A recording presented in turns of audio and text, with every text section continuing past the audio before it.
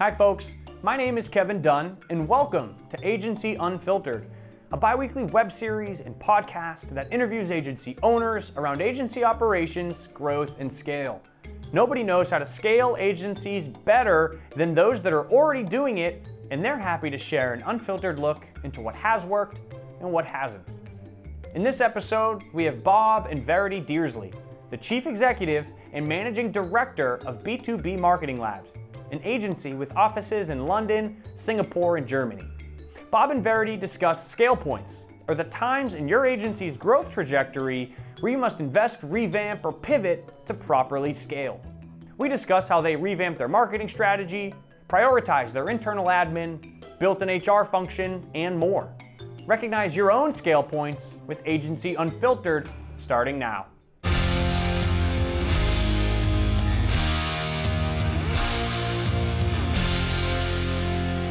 Bob and Verity, hello. Hi. Welcome to Agency Unfiltered. Thank you. We're excited to have you. It's very kind. Very excited to be here. Awesome. I think we're going to have a very interesting discussion today. I think what we were talking about earlier was this idea as an agency looks to grow and scale, and for your team it was, through HubSpot's partner program to become a diamond partner, beyond, and plus.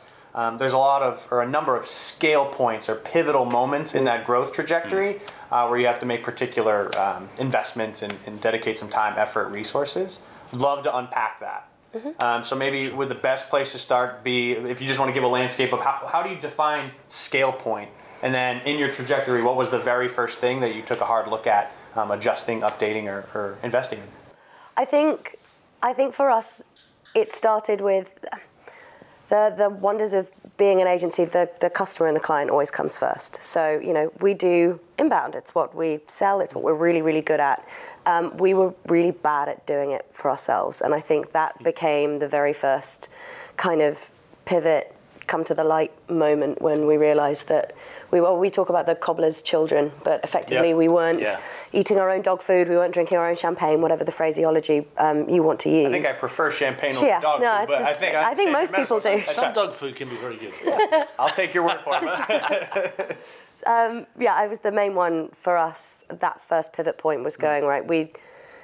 However we tried to cut it with our own account teams, creating content or treating ourselves, we tried very hard to treat ourselves like a client. Yeah. But inevitably, the paying clients end up stealing time because they have to come first. Which feels justified, right? 100%. And for us, that first kind of grown-up scale point was to take one of our, honestly, most experienced account managers within our team and fully take them out of client services and put them fully into our own marketing activities. And it was kind of painful for the delivery team to lose. Expensive. Yeah. You suddenly got one person who's offline from that process, and to start with, it felt painful. Over time, it's delivered what we needed, a clear focus. Yeah. We had to double down on our own content. Quadruple down in the end. Yeah, and we were poor at it. You suddenly realise that you're advocating a whole stack of content on behalf of your clients. Cause it's a key thing. Mm-hmm. And then you looking at your own website. It's collecting dust. Yeah. Don't look over there. Yeah, right. So we went through a period in the run up to actually making Diamond. Which we did in May, and then in the previous October was the point at which we pushed Matt, God bless Matt, into the front line, as it were, and he quadrupled the amount of content that we had, quadrupled the number of conversion points on the website itself. Wow. And it quadrupled the leads. Absolutely. It quadrupled the traffic. It worked. Wow. This stuff works. Who'd have thought that this inbound thing worked? That's right. Yeah. So we were just lagging behind, and we've carried on with that, and that's kind of spurred on the sales activity. Yeah. One of the things is driving that sales activity and managing that sales process. So we'd had. Just basically Verity and I selling. Whilst wearing 27 other hats and running around running the business. Mm-hmm. A dedicated BDR that we had also got trained up. And I put myself through Dan Tyer's boot camp. Yep. God bless you, Yeah, Dan. we're big advocates. I feel like we need a little sales, a little line. Yeah, Yeah. that'd be a good piece for I that. wanted to go through that to kind of understand what sort of people I was needing to hire myself. Sure. And also I kind of also feel that if you're going to ask people to whatever you're going to ask them to do, you need to have done it yourself. Sure. So it made a huge difference. I- But with that focus, and with the focus on content and focus on sales, and our sales picked up and kicked up. That's great. And I think the classic cycle you get into in the earlier stages is you're always conscious of the fact that that big deal that you had, that you just deal that pushed you up to the next level, you've only got 11 months until that kind of drops off the end of the conveyor. Yeah. Sure. So you've got to keep putting more on the top there the whole time. And it's very easy to run up to that point and then, damn, we just lost that last one off the edge before you got to the next level. Can't ever rest on your laurels in that regard, right? You got to keep running once you're. Yeah. And also doing that without totally stressing your services team. So making sure that you're spending enough time as an organisation focusing on the people that are keeping those accounts afloat. Because the other thing to get to that scale point is renewals and, happy clients, happy life, larger retainers, moving away from project. I know is something that a lot of the agencies talk about from reaching that scale point, because it's very hard to reach that scale if you don't have long-term relationships where you can continue to grow with your clients. And I think it's hard to know what that trigger point is. But from our organisational perspective, it was very clear at around 25 people that you move into a phase where your HR is sucks, basically. Yeah. You're just not putting the time in. We weren't doing a good job of it. It's hard to balance that with everything else you have going on, I can imagine. Things like appraisals and check-ins with, your internal admin tends to be the first thing that drops off, because you'll always focus on the clients and focus on the deliverables first. Right. So And you put, you schedule reviews going ahead, but just where your reviews are in place, then a prospect pops up. And the only time they can do it is when you've got those reviews. Right. And what do? The employees come second when they have to come first. Yeah. And I think that was a significant piece for us. And it's a luxury that comes with scale. Because there are certainly times early on, and I've spoken on a number of occasions at HubSpot about agency life is tough, and we're all brought together, we're all bonded by the fact that you've got to make payroll every month, and if you can't make the payroll, then that's real stress. But you reach a point, hopefully, which that becomes slightly less of a stress. Cash flow is managing itself. But if you're going to carry on and build the business through that, you've got to reinvest some of that. And our reinvestment was in Matt, from a marketing perspective. We put a large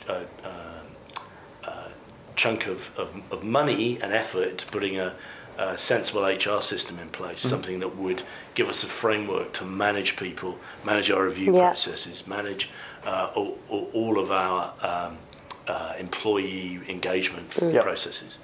And those two are pretty key planks in that process. Try and build up the sales, try and get away from the point where sales is entirely dependent upon the principals, as it were, to a point where we had a structure, and initially a BDR, then a couple of BDRs, and then using those guys to actually take away a lot of the early stage process. early qualification elements. Yeah, qualify the leads. Yeah. So we're still, and always will be, I think, actively involved in the sales process. Sure. And the consulting end of bringing people on board. But you've got somebody who's effectively managing your sales conveyor belt. That's right. Yeah, you come in later in that process. Yeah, right. Once, but only speaking to the people, obviously, that have kind of fit the bill. Qualified enough. That's excellent. Are far enough down the cycle to actually be valuable to or to warrant that really important resource at the top, which is. We effectively come in as then it's the pre-sales consultancy piece, which is what's the right program building that. It isn't the going in and selling inbound or like the purpose of why we're all here. It's the piece of the jigsaw puzzle of, okay, what's the right program? What are the right elements for us to put into the program for you here? Let me just ask one qualifying question too. I think you mentioned for the dedicated HR hire, 25 people felt like the point in which that was a resource that was required. What would you say was the team size for when you had Matt do dedicated marketing? And then for the first BDR hire, when you scaled that out, just kind of what are those team size when you realized it was time to make all of those investments? It's a tough one because I look back at it now and realize that we probably should have done it sooner. So I would say as soon as you can physically afford it, get it in there. But I think we were maybe people. 12, 12, 13. About a dozen people when we pulled Matt out of line. So you're saying there was an opportunity to do it earlier? It actually, funny enough, with Matt, it was a kind of trigger point. Was he'd been with us for 3 years, and I kind of feel like anybody deserves. After 3 years, it's kind of like saying to somebody, okay. You're probably thinking about your career and moving on after 3 years. So why don't we just imagine that you have resigned and tell me the job you'd like to apply for. Exactly. That's great. So how are we going to fit you into the business? Because you're a really valuable commodity to us now. You're part of the business. You understand more about. Don't want to lose you. And that was. It fitted really well for us both to make that transition. So he helped shape that, the title, the role, the responsibilities, kind of what that would look like. Yes. Yeah, that's great. Very much so. Yeah, that's awesome. And we have a He's been with us 5 years now. We have a love-hate relationship. You know, oh, good. As anyone does. I want more after 5 years. It's more traffic. That's right. If you're the marketer in the middle of a bunch of marketers, gee, are you under the spotlight? Yeah, it's true. Yeah. Sorry, mate. Yeah, it's true. Always. Let me ask you this. This was actually going back to something I think we were talking about earlier, but there was a beer reference that you made, and I thought this was really interesting. And I'll just leave it at that. Why don't I'll try and tee it up like that. But how do you guys view yourselves? Which beer would you align with?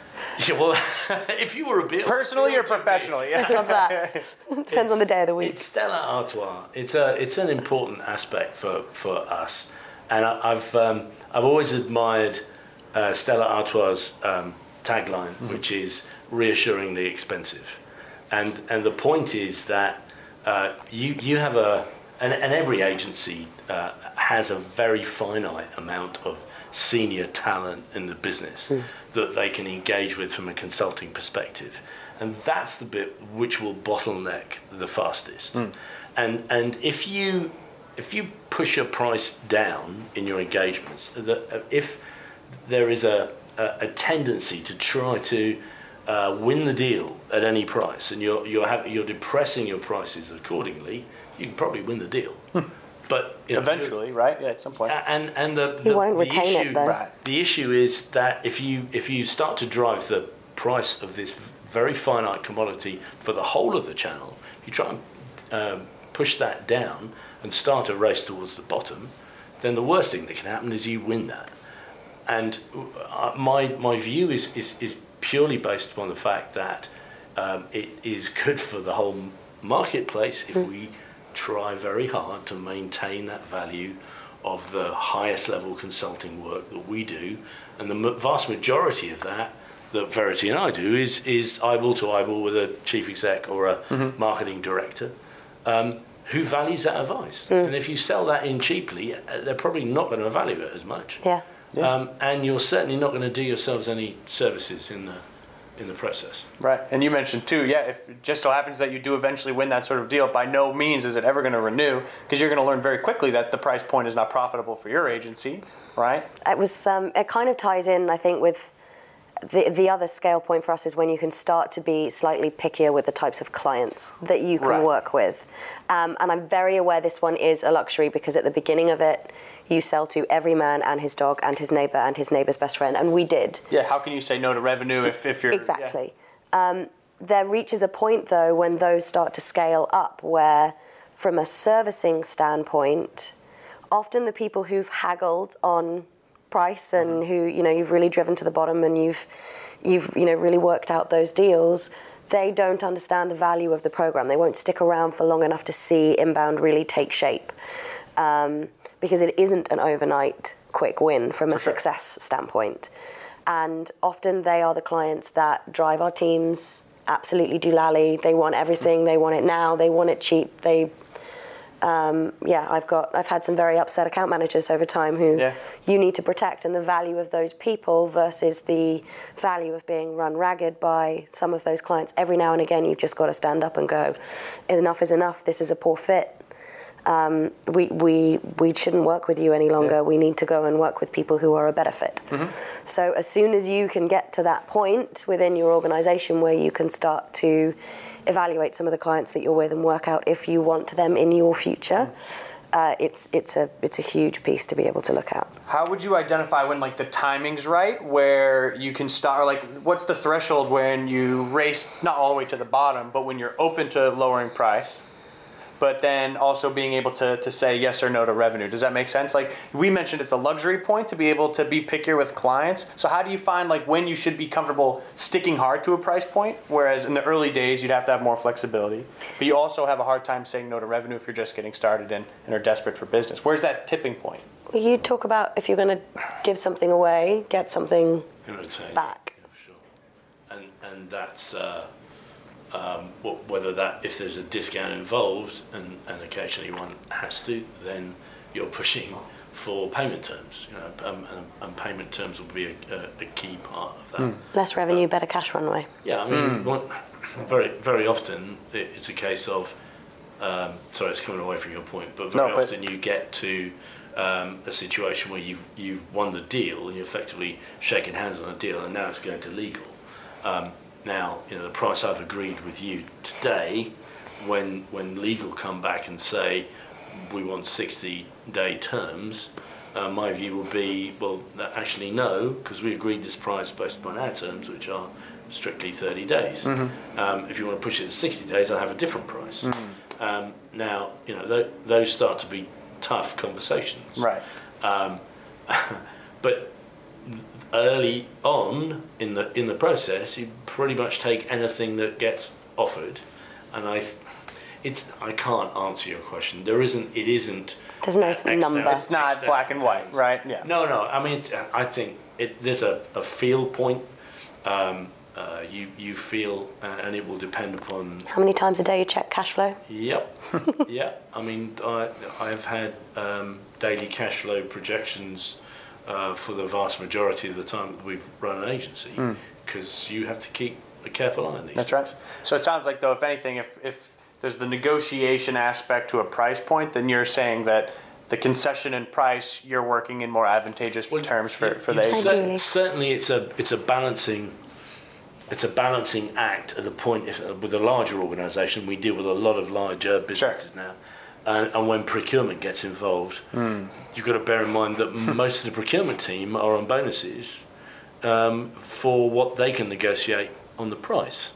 So the position that you were in at the outset when you thought you'd agreed the deal, you're going into another round of negotiation with those guys, and you've just got to be careful and wary of that. I think over...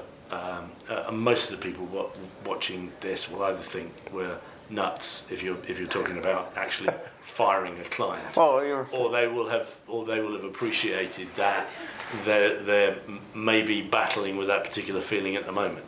And what's worse for you in many respects? What is worse for you?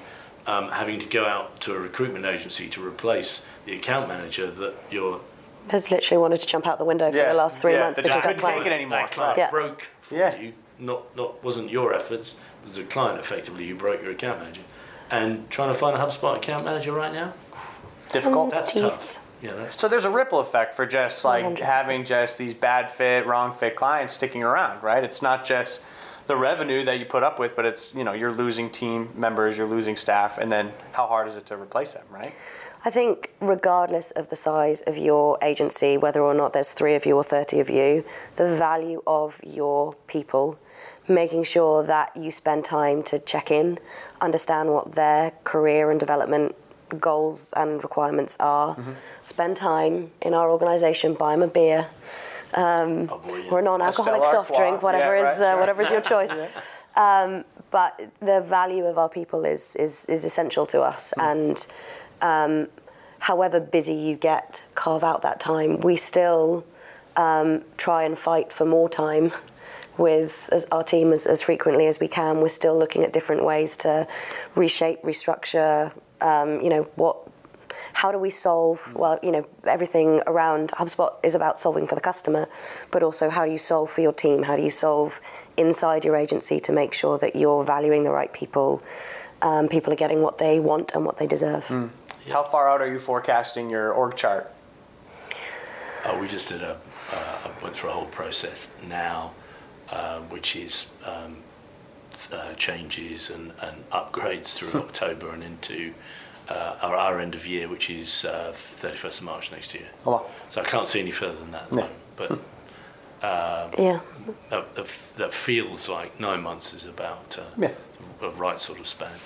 Any more investments in another non-delivery role? Like, what's the next step for you? What's the next kind of org chart split or branch or next hire? We're probably at this stage it's sales. Yeah. More sales. Yeah, I mean we're at the right level in terms of Diamond, but HubSpot, I'm sure, are about to introduce another tier or two. Spoiler alert coming soon, I'm sure.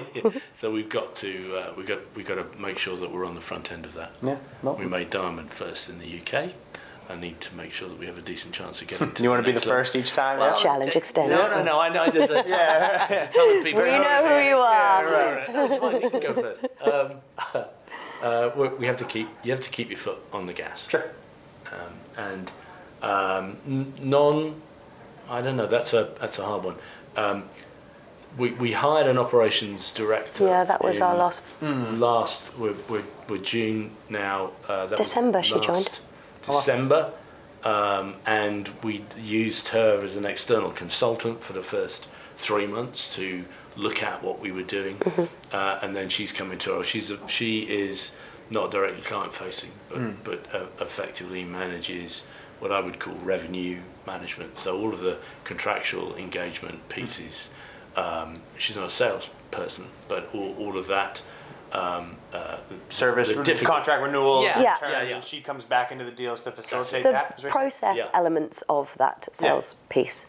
Do you find, was the motivation there taking it off the account managers or inbound strategists? Like it keeps the contract. It's a different mindset, I think, for a really good account manager who's active in an account. Sure.